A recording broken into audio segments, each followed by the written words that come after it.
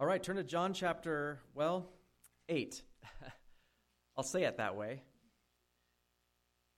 But really it's John chapter 7, verse 53 to 8:11 that we'll be looking at. I'm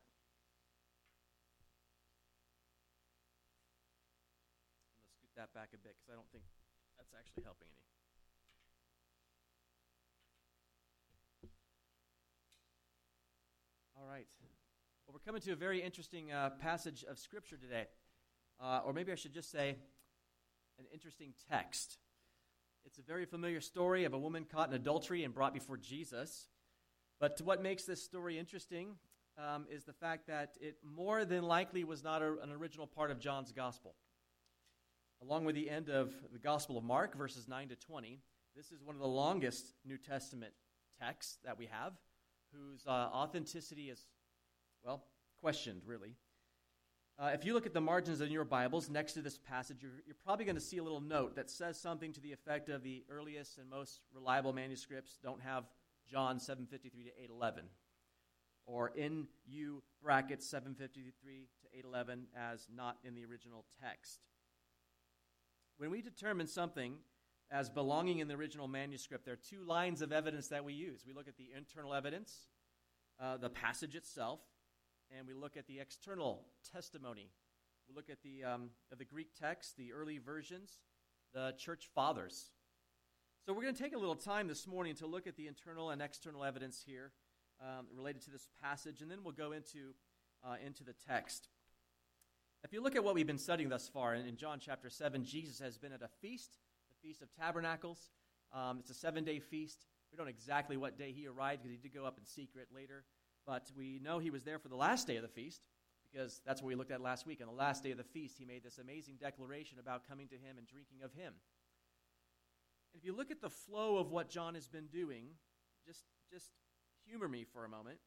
We ended in verse 52. If you were to skip 53 and verses 1 through 11 of chapter 8, and just go from the end of what we read last week to verse 12, it's very much like we've been reading. Jesus is at the feast. He says something. People argue and discuss. Jesus at the feast. He says something. People argue and discuss, right? The Pharisees are back and forth. And so look at verse 50. That's where you were last week. Nicodemus, he who came to Jesus by night, being one of them, said to them, "Does our law judge a man before it hears him and knows what he is doing?" They answered and said to him, "Are you also from Galilee? Search and look, for no prophet has arisen out of Galilee." Then Jesus spoke to them again, saying, "I am the light of the world. He who follows me shall not walk in darkness, but have the light of the life." The Pharisees therefore said to him, "You bear witness of yourself. Your witness is not true." Do you see what I mean? When you go straight on, it's clear he's talking to the same group of people. But this little incident, this little episode is just sort of wedged in here. It's just placed there. In fact, the word "again" in verse 12, then Jesus spoke to them again, saying, implies continuity between the chapters. In addition, Jesus starts talking about being the light of the world there in verse 12. We talked about the importance of Jesus' statement about coming to him and drinking of him, because there was a ceremonial outpouring of water ritual, right, that would take place at the feast. Well, I mentioned that one, but I didn't mention this one. There is actually a lamp lighting ceremony as well. So Jesus is referring to that as well, drawing from the feast that he is at. And so, again, in context, all that is taking place during that period of time at the feast. But this little episode is sort of wedged in the middle of it. In addition to that, if Jesus is saying what he says in verse 12 for the reason I think he's saying it, I think he is making an allusion to an Old Testament passage. And it's Isaiah chapter 9, verses 1 to 2. And I have it up here for you. It says this, "Nevertheless, the gloom will not be upon her who is distressed, as when at first he lightly esteemed the land of Zebulun and the land of Naphtali, and afterward more heavily oppressed her. By the way of the sea, beyond the Jordan, in Galilee of the Gentiles, the people who walked in darkness have seen a great light. Those who dwelt in the land of the shadow of the death, upon them a light has shined." I think, possibly, that Jesus says that because he's using it as a rebuttal against what the Pharisees harshly said in verse 52. And that's where we ended last week. Look at it again. They answered and said to him, "Are you also from Galilee? Search and look, for no prophet has arisen out of Galilee." Remember, Galilee, that's a bad place. It's a backwater region full of Cretans. And Nicodemus stands up for Jesus, and they sort of say, well, are you also from Galilee? That's where that Jesus has been doing his ministry. But Jesus says what he does in verse 12, possibly as an allusion to Isaiah 9, because the Gentiles had something special take place. They were walking in darkness, and they saw a great light, because Jesus ministered there so long. So to be in Galilee was not such a bad thing after all. And so it may be a rebuttal against that. Also, some of the manuscripts place it in different places. Different manuscripts show this account elsewhere. Some of them show it coming after verse 36 in chapter 7. So you can look at that. Verse 36 is when Jesus has just said he's going to go somewhere else and go where they can't find him. And then verse 36, what is this thing that he said? You will seek me and not find me, and where I am you cannot come. And then it goes into this account of the adultery with the woman. Some of them have it placed after verse 44 in the passage. Some of them place it at the very end of the book of John. You get to verse 25 of chapter 21, and boom, you find this passage. You even find it in the book of Luke. You find it in an entirely different book, Luke chapter 21 after verse 38. So when you see a piece of scripture that is being kind of wedged and tossed around different places, that should alert you to something, right? So that's one of the reasons that its authenticity of being written by John is questioned. Also, the vocabulary and style of the story are not consistent with what John has been writing thus far. If you look at verse 3 of chapter 8, it says, Then the scribes and Pharisees brought to him a woman caught in adultery. Now, we're all used to that phrase, the scribes and the Pharisees, the scribes and the Pharisees. We, in our minds, always put them together. You probably haven't noticed, John never has. It's in your mind if you're used to the Gospels, because you should be, because Matthew, Mark, and Luke do. Matthew, Mark, and Luke always say of the scribes and the Pharisees as they were a team of people. But nowhere does John put them together. Guess where the only place you see that in John is? Right here. Not something John has been doing. The passage, if you read it, suggests that Jesus spent the night on the Mount of Olives. Just look at verses 1 and 2. But Jesus went to the Mount of Olives. Now early in the morning he came again into the temple, and all the people came to him, and he sat down and taught them. So there's an implication that he spent the night somewhere in the Mount of Olives. Now, the synoptic Gospels, Matthew, Mark, and Luke, do record that, but they record that taking place during the Passion Week. That's still 6 months away. It's a different time frame. Now, of course, Jesus could have spent the night in the Mount of Olives at different times in his journeys to Jerusalem, and the Gospels just never recorded it. That could definitely be. But in addition to that, the synoptics refer to the Mount of Olives all through it, but John never does. Again, it's only referred to here in this section of John's Gospel. So there's the internal evidence, the internal things that we see, the passage jumping around in different places, some earlier in John, some in Luke, some later in John, the different vocabulary that's being used. Those types of things lead us to believe that it's not part of John's original writing. That's internal evidence. External evidence. Well, the earliest and most reliable manuscripts omit it. You don't find it in the earliest ones that we have. Others that do include it mark it. They've actually bracketed it to say this is questionable regarding its authenticity. Now remember what I'm saying. I'm saying its authenticity in terms of it being written by John. None of the early Greek church fathers commented on this passage, even those who taught on John verse by verse. So they have verse-by-verse commentary, and they get here, and there is no account of this adulterous woman. This section is excluded. The first time you see that in history is by a 12th century church father, and even when he does comment, he does acknowledge that the manuscripts don't contain the story, the earliest manuscripts. Now, some have theorized about this. Why has this happened? Maybe it was in the original, and some overzealous scribes went back and removed it. What would be the reason for that? Why would some scribes want to go and remove this and try to get it out of there? As you'll see in this passage, that could be a theory. It's because Jesus takes too lenient, they believe, a lenient of a view on adultery. Could be. But if that's the case, if so, why did they leave the account of Jesus with the Samaritan woman? Right? That woman was also guilty of sexual immorality. And his rebuke to her was less direct. He was far more lenient than this woman. So I don't know if that's really the case. So what do you conclude about this? Well, this is what you conclude. The story is likely a story, part of not of the original text of John's gospel, but a piece of history, a piece of oral tradition that was passed down. If you remember in John chapter 21, verse 25, he says this, there are also many other things that Jesus did, right, which they were written. You know, you couldn't contain them if you wrote them all in the books, right? Well, this is probably one of those many other things that Jesus did. It's an actual historical event from Christ's life.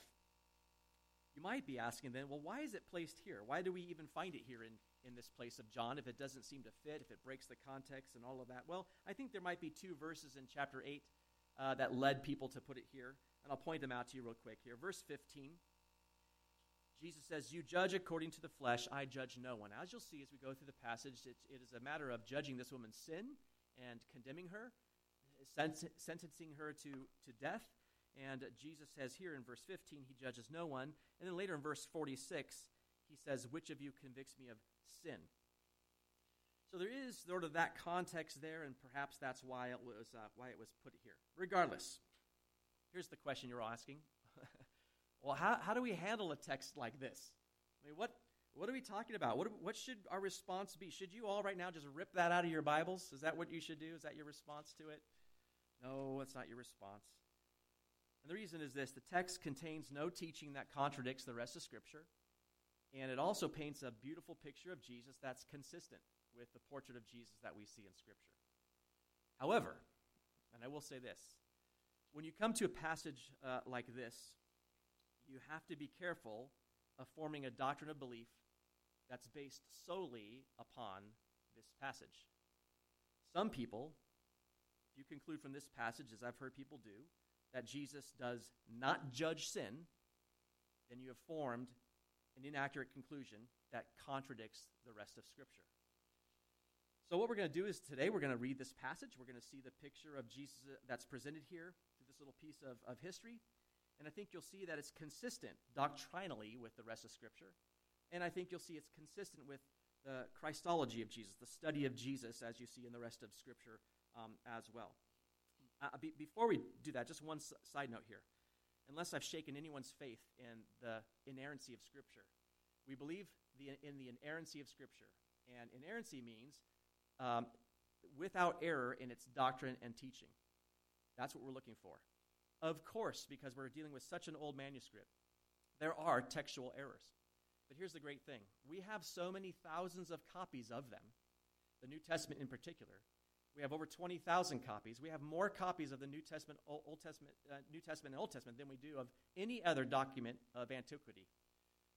We have them in such an abundance that when you compare one little textual mistake with what it says in another copy, we're able to determine what it says. And in fact, I think it was Josh McDowell that had done a little illustration to explain it really cleverly.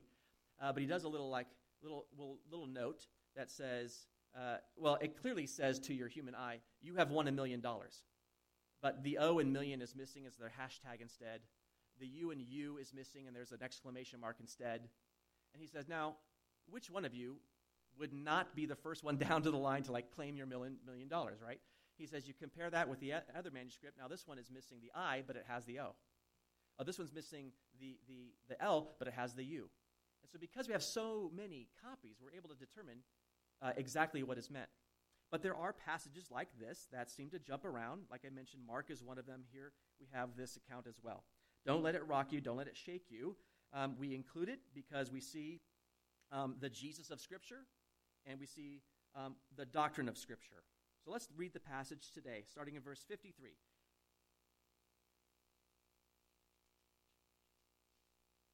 And everyone went to his own house, but Jesus went to the Mount of Olives. Now early in the morning he came again into the temple, and all the people came to him, and he sat down and taught them. Then the scribes and Pharisees brought to him a woman caught in adultery. And when they had set her in their midst, they said to him, Teacher, this woman was caught in adultery in the very act. Now Moses in the law commanded us that such should be stoned. But what do you say? This they said, testing him, that they might have something of which to accuse him. But Jesus stooped down and wrote on the ground with his finger as though he did not hear. So when they continued asking him, he raised himself up and said to them, "He who is without sin among you, let him throw a stone at her first." And again he stooped down and wrote on the ground. Then those who heard it, being convicted by their conscience, went out one by one, beginning with the oldest even to the last. And Jesus was left alone, and the woman standing in the midst. When Jesus had raised himself up and saw no one but the woman, he said to her, "Woman, where are those accusers of yours? Has no one condemned you?" She said, "No one, Lord." And Jesus said to her, "Neither do I condemn you. Go and sin no more." Let's pray.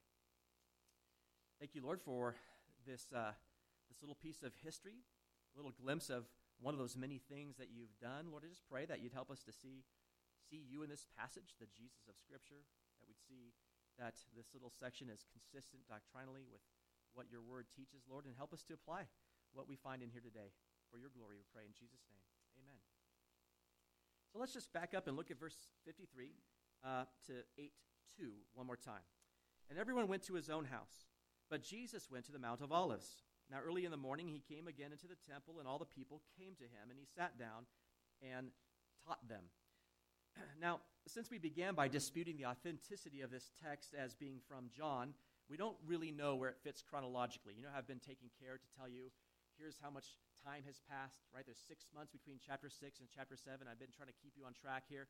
We really don't know chronologically where this fits because we don't believe it fits in the Gospel of John. So we don't know in terms of the life and ministry of Jesus. However, these verses very closely parallel Luke 21:37 to 38. And that's the passage of Luke that I mentioned that some manuscripts place this account after. So here's Luke 21:37 to 38. I have it for you. It says this, "And in the daytime he was teaching in the temple, but at night he went out and stayed on the mountain called Olivet. Then early in the morning all the people came to him in the temple to hear him." So it's very similar to that. And Luke's account here takes place during the Passion Week. So whenever this took place, Jesus was evidently in Jerusalem because when everyone went to his own house, Jesus went to the Mount of Olives. And the Mount of Olives is east and adjacent to Jerusalem. And Jesus either slept on the mountainside or he stayed at the home of Martha, Mary, and Lazarus, because they're in Bethany, which is on the eastern slope of the mount. And then in verse 2, we're told that he returns to the temple complex and he begins teaching. Very simple, right? There's no fanfare, there's no gimmicks. The crowds were just drawn to him because of his power, the power of his teaching, not because of self-promotion. And just as I begin to look at this, I already see the Jesus of Scripture. These verses are consistent with what Scripture teaches about the humility of Jesus, doesn't it? Because Jesus doesn't go blasting into the temple declaring all these things. He just taught. Jesus sleeps on the Mount of Olives. And I think of what Paul says in Philippians chapter 2, verses 7 to 8. "But that Jesus made himself of no reputation, taking the form of a bondservant and coming in the likeness of men, and being found in appearance as a man, he humbled himself and became obedient to the point of death, even the death of the cross." And I think sometimes we just forget, yes, Jesus lived a humble life, but the biggest moment of humility was when he chose to become a man. We certainly look at man as the ultimate species, don't we, right? We're at the top of the food chain, we're doing pretty good. But for Jesus to become a man, that was a step down. That was humility. And it began there. And then you think about his birth, right? We're about to celebrate his birth as we come up to Christmas. In Luke chapter 2, verse 7, there's not a lot about his birth. "She brought forth her firstborn son and wrapped him in swaddling cloths and laid him in a manger because there was no room for them in the inn." Now we know there was a little bit of fanfare because there were some angels, right? There was a star. But some of those things just went to some very specific groups of people. But Jesus was born in a barn. He was laid in a food trough for animals. So certainly a humble beginning. And then Matthew chapter 8, verse 20 tells us that Jesus had nowhere to lay his head, right? Foxes have holes and birds of the air have nests, but the Son of Man has nowhere to lay his head. And here Jesus just goes up to the Mount of Olives, spends the night, walks into Jerusalem and begins teaching. I see the Jesus of Scripture already. And then we come to the event. Look at verses 3 to 5. "Then the scribes and Pharisees brought to him a woman caught in adultery. And when they had set her in the midst, they said to him, 'Teacher, this woman was caught in adultery, in the very act. Now Moses in the law commanded us that such should be stoned. But what do you say?' So Jesus is teaching. It's interrupted by scribes and Pharisees. Remember, scribes are also sometimes called lawyers. They're the experts in the law. And sometimes they're Pharisees as well. The Pharisees, along with Sadducees, Zealots, and Essenes, were part of the four main religious sects that have existed there in first century Judaism.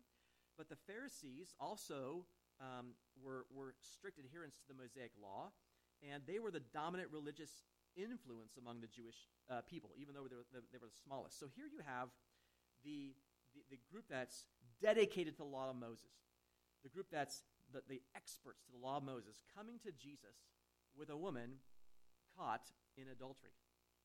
Now, their hostility to Jesus here in this passage, it's certainly consistent with the hostility to Jesus in John's gospel. We've seen that thus far. That's already begun. So they interrupt Jesus' teaching to bring this adulteress before him, and they claim that she's guilty because she's caught in the act. Now, that is true. Scripture says scribes and Pharisees in this passage here, and according to Scripture, Deuteronomy 19:50, that's enough to establish a matter. One witness shall not rise against a man concerning any iniquity or any sin that he commits. By the mouth of 2 or 3 witnesses, the matter shall be established. They have not come to Jesus to establish the matter. It's been established. She is guilty. She's caught in the act, and it's done. So they're not here to question her guilt. They're not even here to question the penalty. Did you notice that? They know the penalty as well. They've said what it was, what they said about Moses' law, right, about stoning. That is accurate. Moses records in the Ten Commandments, in Exodus 20, the Ten Commandments there, the seventh commandment, you shall not commit adultery, but the death penalty prescribed for adultery is found in Leviticus 20, verse 10. And this is what it says: the man who commits adultery with another man's wife, he who commits adultery with his neighbor's wife, the adulterer and the adulteress shall be put to death. So they know that she's guilty. They know what the penalty is. So does it make you wonder, why are they there? Why have they brought this woman to Jesus? Jesus isn't a judge. He isn't a member of the Sanhedrin. They can just go try her in the courts and it's done. Look at verse 6. This they said, testing him, that they might have something of which to accuse him. They aren't seeking justice. That's not what they are after. If they were, they would have tried her, like I said. There's not any legal difficulty in this case. It's pretty much open and shut. She's caught in the act. So what do they want from Jesus? The law of the Moses, right, has been broken. One of the guilty parties apprehended. We don't know what happened to the man. But here's the thing. They want something way more than justice here. They want Jesus. They want to trap him. And they thought they had him in the proverbial between a rock and a hard place, right? What's he going to do? What will Jesus say? If Jesus objects to stoning her, then he's going to be guilty of going against the Mosaic law, and that will pretty much take him out of the running for the Messiah. If he agrees with his accusers, off with their head, right? What will his relationship with the people be like after that point? He'll lose favor with people in terms of the reputation he has as one who had compassion for sinners. And that would be destroyed as well. They think they've got him. But I think there's a deeper theological issue here as well. How do divine justice and divine mercy harmonize? Right? The woman's guilty, as she is. God is holy, and his law is holy. And the law brings about wrath, Romans tells us. In Romans 2:12, we're told this: for as many as have sinned without law will also perish without law, and as many as have sinned in the law will be judged by the law. The law brings judgment. The law brings wrath. There is no forgiveness with the law. So the question has always been, how does God forgive sinners without violating the law, right? What is the answer to that? Well, the answer is standing before the woman. And he doesn't respond. He simply stoops down, and he begins to write in the sand. Look at the second half of verse 6. But Jesus stooped down and wrote on the ground with his finger as though he did not hear. I like that. He just goes about doodling in the sand as if he didn't even hear them. Now, think about this. Get the picture. He's in the temple. They're not alone. The temple's always crowded. There's lots of people around. He's teaching, and all of a sudden this big commotion comes up. These scribes, these Pharisees come dragging this woman in, probably full of tears, right? Commotion. Like, this woman's been caught, and this is the penalty. What do you think we should do? I'm just going to go about my doodle here. Quite a response. Now, many suggestions have been made as to what Jesus was meaning by his actions, or maybe what he wrote. Some say he was acting out something. Some say he was acting out Jeremiah 17:13. Jeremiah 17:13 says this, O Lord, the hope of Israel, all who forsake you shall be ashamed.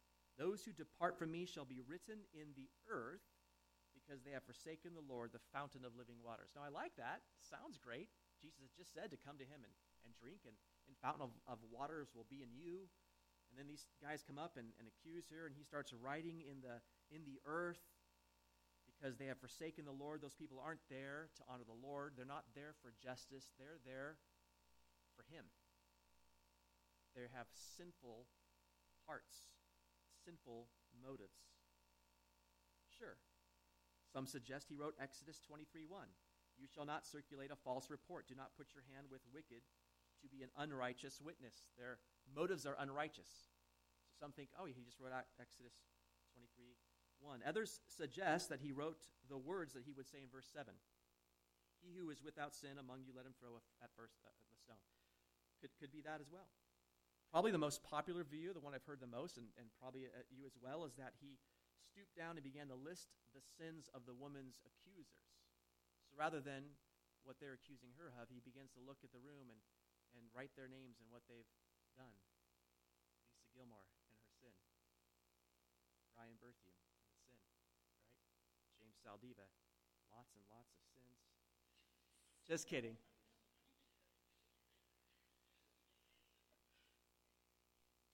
I could see that impact. I could see what that would do. As they're there to condemn this woman, part of you would go, well, how does he know that, right? How does he know that? How does he know that? Now, while those sound good and make me go, they're all just speculation. The passage doesn't say anything about it, which means it's unimportant. What is important is Jesus' response. Look at verses 7 to 8. So when they continued asking him, he raised himself up and said to them, He who is without sin among you, let him throw a stone at her first. And again, he stooped down and wrote on the ground. Now, I think Jesus' response here is absolutely masterful, because he upheld the law, didn't he? He upheld it, because he didn't deny the woman's guilt. He also affirmed the penalty for that sin. He affirmed the death penalty. Yeah, there's stoning involved in this as well. So he doesn't deny either of those things. In addition, according to the law, those who were witnesses to the capital offense, they were supposed to be the ones to throw the stones first.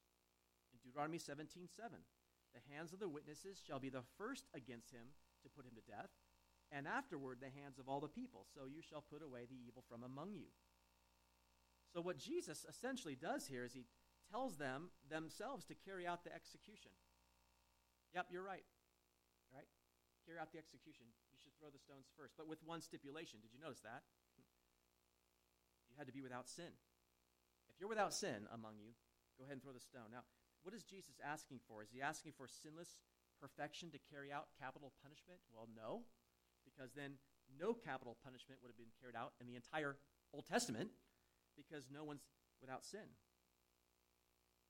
It could be why people like the idea of Jesus writing their sins out in the sand there, because he's written it out here, and they're convicted by the sins of their own hearts and their own lives, and they now are faced with taking the life of someone else, knowing their own sin, and they turn and walk away. I don't know. I think Jesus does more, though. What he revealed to them was the fact that they are unfit judges and executioners, because they're not here for justice. They're not here for justice.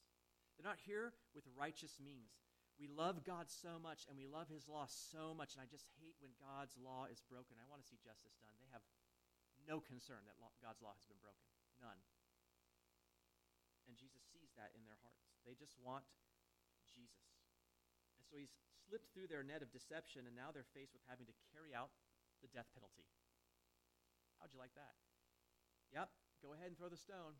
Be the first one to do that. Just watch out for all the blood splatter that's going to take place. I hope you can stomach that.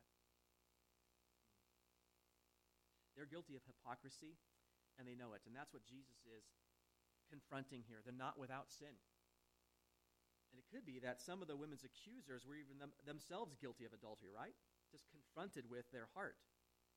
And Jesus' challenge always cut to the heart. It's the heart that we always have to address, right? Adultery, wrong? Absolutely. But where does it come from? It stems from the heart.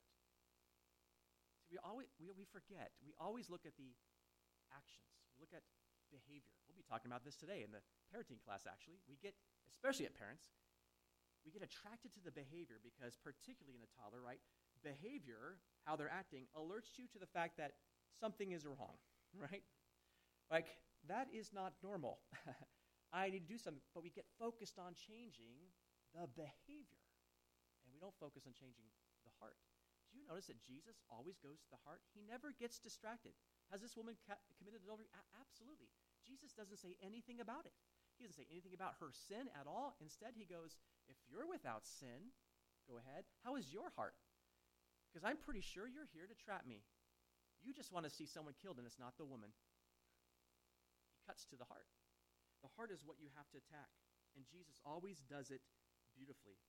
And look what it does. Look at the response when you address the heart. Look at verse 9. Then those who heard it, being convicted by their conscience, went out one by one, beginning with the oldest even to the last. And Jesus was left alone, and the woman standing in the midst. The woman's accusers were convicted by their consciences, and so they leave. His challenge was too convicting. No one could stand there and throw that stone. Now, what is your conscience? You talk about the conscience. What is that? Is that a little Jiminy Cricket you keep in your pocket that goes along and sings a happy tune there? No. It's a God-given faculty. God has given it to you. And it alerts you as to what is right and wrong. And we all have it. Every human being has a conscience. In Romans chapter 2, verses 14 to 15, we're told this. For when Gentiles who do not have the law by nature do the things in the law, these, although not having the law, are a law to themselves, who show the work of the law written in their hearts, their conscience also bearing witness, and between themselves their thoughts accusing or else excusing them. Here you have Gentile people who don't know the law, but still have some sense of right or wrong, right? Some kind of moral fabric in their being. It's written on their hearts, and their consciences alert them to the fact that they're doing wrong. That comes from God. And Paul refers to the conscience as a witness. It testifies of the truth that's written on every human heart. And you can go against your conscience. You can reject the warning, and you can sin, and when you do it often enough, you sear it, as with a hot iron, Paul says. You actually sever those nerves. You deaden them so they no longer function in the way they're to do it. They no longer alert you to the fact that you're doing wrong. But the conscience of these accusers convicts them. None of them are fit to judge her. He exposes their hypocrisy. And the oldest ones leave first. I think that's interesting, probably due to wisdom, actually. They're wise enough to recognize their sin in the hearts and their lives, and to be the ones to go first. But pretty soon, only Jesus and the woman are left. Now, I don't think they're alone. They're in the temple. There's people around. But I think in terms of the accusers having gone, it's Jesus and her, because of what Jesus says here in verse 10. When Jesus had raised himself up and saw no one but the woman, he said to her, "Woman, where are those accusers of yours? Has no one condemned you?" This is great because, remember, she was condemned by the accusation of those witnesses, right? The matter has been established, but now those witnesses are gone. So because they have left, the legal case against the woman has been dropped. They're no longer there. And if you notice, this is the first time in the passage anyone has addressed the woman, right? Jesus does it. He calls her woman, which was a respectful form of address. He used it of his mother in John chapter 2. Do you recall that? He just says, "Has no one condemned you?" She says, "No one, Lord." And Jesus said to her, "Neither do I condemn you. Go and sin no more." Now, what has Jesus done here? What have we learned from his encounter with this woman? What was Jesus' opinion of adultery? Was Jesus too lenient on that? Did he think it was okay? I've heard all kinds of spins of this. Well, we don't want to forget other passages of Scripture, right? In Matthew chapter 5, verses 27 to 28. He says this, "You have heard that it was said to those of old, 'You shall not commit adultery.' But I say to you that whoever looks at a woman to lust for her has already committed adultery with her in his heart." He does acknowledge the fact that adultery is there, but he says what's worse is that if you've looked and you've lusted in your heart, you've already done it. It's the heart that he attacks. It's the heart that's the problem. So Jesus not only saw physical adultery as sin, but he saw heart adultery as sin. And that is the issue. The heart, the will, the mind, the emotions, that's what drives us. We go after what our heart desires. So it's not so much that there's a pretty woman or a handsome man or whatever. It's the heart is the issue. So, did the woman sin? Yes. And Jesus said that she did. He called it sin. Go and sin no more. Was the woman wrong? Is adultery wrong? Yes, he told her not to do it again. He rebuked sin. How people miss these things in this passage, I really don't know. But it's clear that it's sin. It's clear that he told her not to do it again. But he also gave the woman hope. He gave her hope for a new life, just like he did with the woman at the well, right? You're right, you've had many husbands. You've been in this cycle of trying to pursue the things of your life, the things that you think will fill the empty hole in your life. Hey, this is a woman in the same kind of situation. He gives her hope for a new life. And that's okay. Was what Jesus did here wrong? No. Remember how I brought the question earlier? How God can forgive sinners and yet also, not violate the law? That is answered in one person. It's Jesus. The answer to that lifelong question is Christ. In Jesus Christ, divine justice, the law, and mercy, forgiveness, they harmonize. They come together. Because his sacrificial death paid the penalty for the sins of all who believe in him. God could be just and the justifier of the one who has faith in Jesus, we're told in Romans 3:26. But in Psalm 85:10, I have this one for you. I love this picture. Mercy and truth have met together. Righteousness and peace have kissed. Mercy and truth. The truth of the law is still upheld. It's upheld. There's sin. That was sin committed, but mercy was shown there. Forgiveness was granted. And I know what some of you are thinking, as I'm saying these things come together in Jesus, and I've just talked about him on the cross, and some of you might be thinking, but Jesus hasn't died on the cross for her sins. That hasn't happened yet. We've got 6 months to go yet. How can Jesus forgive her sins? Are you ready for this? He's already died on the cross. Revelation 13:8. All who dwell on the earth will worship him whose names have not been written in the book of life. That refers to people on the earth worshiping the Antichrist.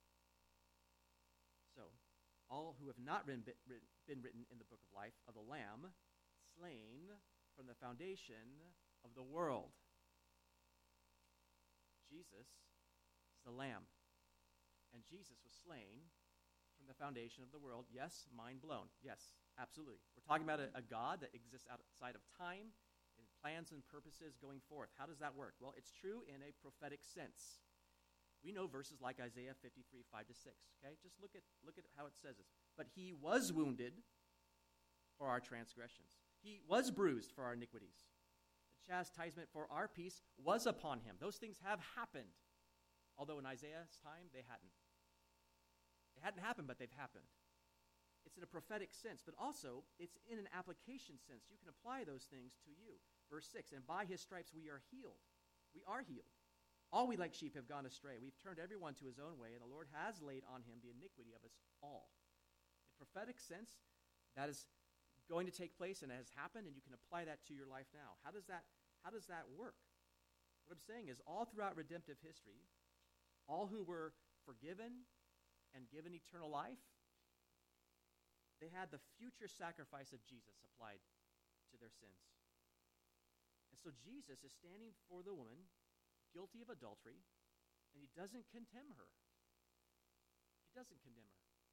In John chapter 3, verse 17, he tells us, "For God did not send his Son into the world to condemn the world, but that the world through him might be saved." Remember, the world is already condemned. The Father has condemned it. It's condemned. So Jesus is sent in not to condemn, but to save. He's there to save. And in a very real sense, if that woman left that day believing in Christ, that she actually can be forgiven of sins like he did that day, I believe we'll see her in heaven, even though Jesus hadn't died on the cross. So the future blood of Jesus applied throughout redemptive history. That's how it has to happen. But our human minds don't get it. We say, no, this happens at this time, and then this happens at this time, and this can't be applied to this time. Did God not create time? He did. Don't get stuck in time. God isn't. So the woman went away able to live a life of righteousness if she believed and if she repented. She believed in him as the one who came to save her and to not condemn her. And we don't know what she did. We don't know. But she was about to face the death penalty, right? Because the wages of sin is death. But she was pardoned for her sin. For by grace you have been saved. We all had a death penalty. You were born with a death penalty. You had one future, death. You were pardoned for your sin by the blood of Jesus. And so she was able to live for sin no more because she was healed by his stripes that were yet to be. Peter writes this in 1 Peter chapter 2, verse 24, "Who himself bore our sins in his own body on the tree, that we, having died to sins, might live for righteousness, by whose stripes you were healed." Jesus took our sins in his own body on the tree, and we have died to sins, and now we can live for righteousness. I think Peter writing that was influenced by Isaiah 53. By his stripes you were healed. I think he saw that application being very real and very present. And Jesus was able to apply it to this woman. I don't condemn you anymore, but go and sin no more. I see the Jesus of Scripture in this passage. I see consistency here in the passage with other doctrine of Scripture. Sin is sin. God will judge sin. But he sent the one to free us from sin, who's died for sin. And he died for sins in eternity past because God had planned and predetermined that to be. So as you can see, far from a spurious and contentious text that we find here in a historical account that I think paints a marvelous picture of Jesus, the grace that he offers, and I think it's consistent with the teaching of Scripture. And what we should do, we should be grateful for God's sovereignty in preserving it. I think sometimes we go to these things, I can't believe that's not Scripture. We shouldn't. God has preserved it. It's here, and we can learn from it. The area that we have to be careful in is what I started with. Some people go and they make an entire doctrine of one particular set of Scripture, which you should never do with any Scripture, especially, though, with a piece that is sort of questionable in terms of who's written it and where it should be. So today, though, I just want to remind you what Jesus has done here in the lives of these Pharisees and the lives of the woman. A lot of times we list all the big sins, adultery, one of those, murder, right? Whatever it is. And we look with those hypocritical hearts, just like the Pharisees did, and say, that's wicked, sinful people, right? I can't believe they commit those sins, all the while quite happy with our critical hearts. Attitudes of complaining, malicious gossip, slander. So we put those on a different level, but God hates those things too. Jesus confronted the hypocrisy of the heart of these. These were the Pharisees. They knew the law. They just wanted Jesus dead. So let's be people today that don't have hypocritical hearts. Don't be super judgmental of where people are. People sin because they're sinners.